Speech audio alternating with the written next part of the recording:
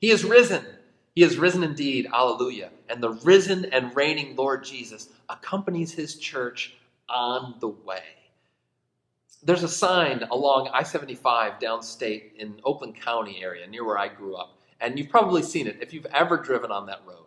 It's a great big picture of Jesus. A painting, of course. A familiar rendition of the Lord. It's maybe 30 or 40 feet large. It belongs to, I think, some Baptist church down there. And, underneath the painting, there's a sentence, a question. And it says this: are you on the right road? It's kind of brilliant, actually. It catches my attention every time I drive past it. And it came to my mind as I was thinking about the theme for this week's sermon. We're going through this series that I've entitled Easter in Exile. And we're looking at all of the different ways of what it means for us to be the church. In this time when we're not able to gather together, when we are the scattered people of God, what does it mean to be the church when we're not able to gather at church? And so we're looking at all these different circumstances, situations, places where we are still the people of God, where we are still the body of Christ. Last week we saw how we're the church amid uncertainty. And in future weeks we're going to see how we're the church at table. We're the church in the marketplace. And as for today, we see how the church is the church on the way. And we're going to be walking through, pardon the pun, this familiar story from the Gospel of Luke. And I want to draw out a couple of observations from this story as we look at what does it mean for us to be the church on the way. So as we turn to the story, we find a couple of disciples who evidently have lost their way. And just to remember the setting of it, this is Easter evening. This is the evening of the day when Jesus rose from the dead. But they don't yet know that, or in any event, they don't yet believe that.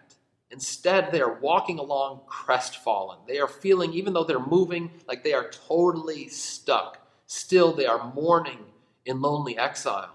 They had hoped that this Jesus character, that he would be the one who would redeem Israel, that he would be the one to deliver them out of their spiritual exile. But alas, he was killed. It wasn't meant to be. Oh yeah, some crazy women have told them that they went down to the tomb and he wasn't there, but everybody knows folks don't rise from the dead.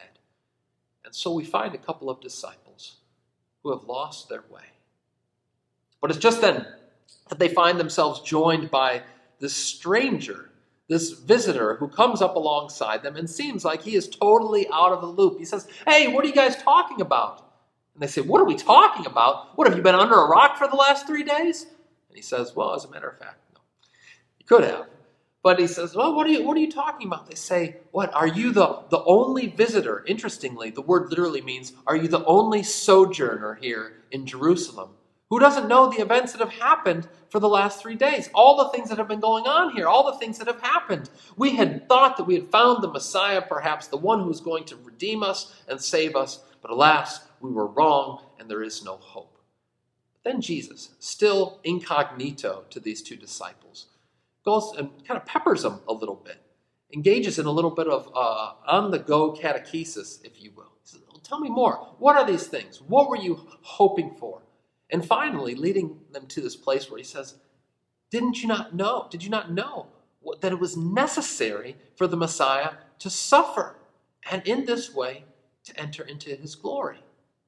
And then, having concluded his interrogation of them, Jesus proceeds to give what I think we could all agree must have been the most scintillating Bible study of all time. As he unpacks for them, Luke tells us, starting with the law and the prophets, all of the scriptures, interpreting to them in all the scriptures the things concerning himself.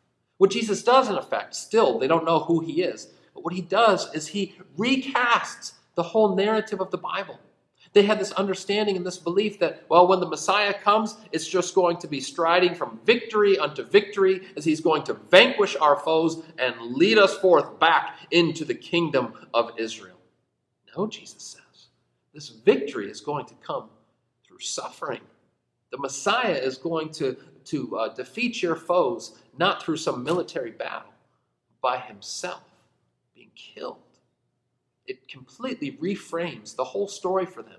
But having done so and having drawn their attention to what was always there in plain sight in the Old Testament scriptures, what we think of as the Old Testament scriptures, Jesus helps these disciples who had lost their way suddenly to get back on the way of God's truth. Now pause there for a second So I want to draw out the first observation about what it means for us to be the church on the way. We see it, spiritually speaking, in the way that Jesus was conversing with the disciples and showing them how their faith is woven into the fabric of everyday life. For us to be the church on the way, it means that our faith is part and parcel of our everyday life. As we go about our lives, in our respective vocations, now serving in the home, caring for our family, talking to neighbors, in all of those ways that we go about our life each and every day, that's still what it means for us to be the church. Not just gathered together, but also going about our day-to-day lives. And in a sense, Jesus embodies what the Scripture had counseled from time eternal. For example, in the book of Deuteronomy, in Deuteronomy chapter 6, a very famous passage, it's called the Shema, where it says, "Hear, O Israel, the Lord our God, the Lord is one."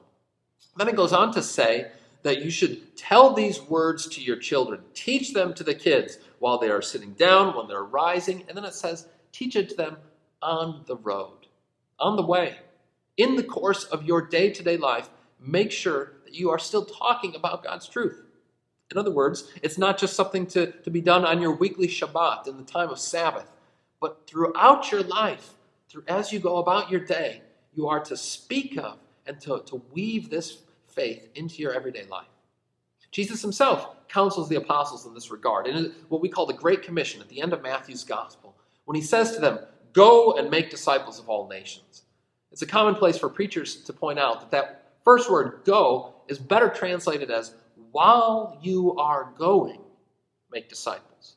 The idea is that as you are going along life's way, you are going to be sharing the good news of what Jesus has done. You're going to be having these conversations with your fellow disciples and with those who don't know the Lord. It's not going to be just a one day a week kind of thing, much less a 1 hour a week sort of thing, but it's going to be an everyday. It's not going to be just a program that you go to or an event that you attend, but it's going to be part of your day-to-day life. While you are going, make disciples, encourage and build up other Christians, talk to those who don't yet know the Lord, and tell them about your Savior. It's not just a one day a week thing, but it's on the way, each and every day. I think right now that this is a moment when we as God's people are able to recover this. It's natural, it's by nature what it means to be a disciple. See, sometimes we get the sense that to be a disciple, well, discipleship is a matter of the head. That it's just about learning and studying and so forth. And you guys know me. I'm certainly not against learning and studying. And that's part of it, to be sure. But being a disciple, and the nature of discipleship, it's less a matter of simply book learning. And it's more like an apprenticeship, right? It's not like becoming a math scholar. It's more like becoming a carpenter.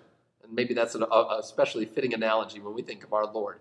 It's where we are learning through being with other Christians, whether it be at the knee of our parents or our grandparents when we were children, whether it be in the company of the baptized throughout our life. It's one of the reasons why right now it's such a painful moment, because we're not able to gather together. Even so, we know that as Christians, we grow in our faith, learn what it means to be a disciple, not just from books and study, although that's important and it's always going to be part of it, but also through the mutual conversation and consolation of the brethren. That as we go along life's way among the company of the baptized, we are learning what it means to live as God's people. A faith that is not only taught, but caught, elbow knowledge, so to speak, as we go along our way as the body of Christ. Okay, so let's go back to the story here, where we find a very interesting detail that comes out. So it says in verse 28 of the gospel, "So they drew near to the village to which they were going, and Jesus acted as if he were going farther." Maybe you noticed that before and thought, that's kind of strange. Jesus acted as if he were going farther. Now, we know that Jesus would never lie. George Washington says, "I could not tell a lie." How much more our Lord Jesus? And yet here he is pretending that he is going to go further, playing dumb, as it were. Why in the world would he do that? Well, you might look at that and say, well, maybe Jesus is just playing dumb because he wants to do some gotcha, right? And he's going to convict these guys of how they're sinners and how they have fallen short. They don't get it yet. All right, I understand that perspective, but I don't think that's what's going on here. No, Jesus is acting as if he's going farther because of what happens next. It says that then they urged him strongly, saying, "Stay with us, for it's toward evening, and the day is now far spent." Jesus acts as if he's going farther because he wants to draw them deeper. See? He wants them to invite that deeper communion and friendship with him, that relationship with him. He wants to lead them into a fuller understanding of God's truth, but he's not going to force it upon them. Instead, he's going to do a Jesus juke in order to draw them deeper. He recognizes that they are not yet fully realized in their identity as disciples, as no one is in this life. He recognizes that they still have these areas of darkness in their own minds and hearts. He wants to lead them to a fuller realization and recognition of what he's up to, so that he can move them from that place where they have slow hearts to where they can have burning hearts. So from a place of having closed eyes to having clear eyes.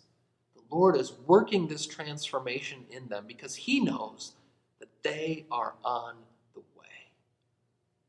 And here's the second observation for us as the church on the way. Like those disciples on the way to Emmaus, we also are unfinished, incomplete, in process, works in progress, individually and also together as the body of Christ. We have not yet fully arrived to our destination, but still we have hearts that are sometimes a little bit slow. Still we have eyes that are a little bit foggy when it comes to us seeing God's truth.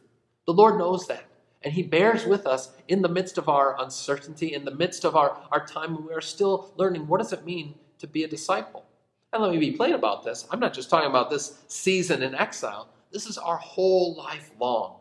The Lord has begun this good work in us, and he continues to do it in us throughout our lives as the church. We are a people who are on the way. We're an unfinished product that he is still working in us and transforming us from the inside out. See?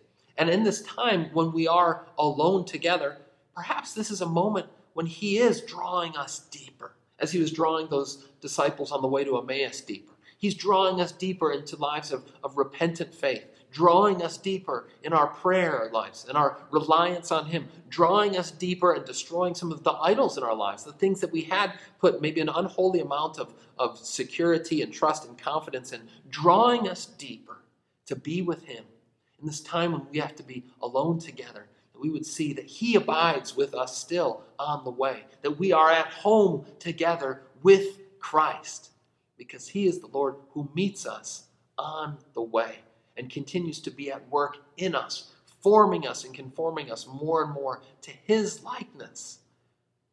On the wall of my study, I have a quote, one of my favorite quotes from Martin Luther, in which he said this: "We are not yet what we shall be, but we're growing toward it. The process is not yet finished, but it is going on. This is not the end, but it is the road." See, we have not yet arrived at our destination. We are pilgrims here, making our way toward the kingdom of God, toward the new creation, throughout this whole life long. As the church, as the body of Christ, we are resident aliens. And yet, all along the way, the Lord continues to meet us on life's way and to continue that good work in us, forming us more and more to his likeness. And even in the near term, should our Lord tarry in his return, and that day, and Lord willing, the not too distant future, when we're able to gather together again as the church, I hope that on that day, when we're able to meet around this table and receive the body and blood of our Lord, to break bread together, that we will say one to another, were not our hearts burning when the Lord was meeting us on the way? We are unfinished products. We are not yet arrived at our destination, but still the Lord who began a good work in us is bringing it to completion until that day when we reach our destination. God grant us endurance and faithfulness in this time as we recognize the church is the church on the way. May the peace of God that surpasses all understanding keep your hearts and minds in Christ Jesus.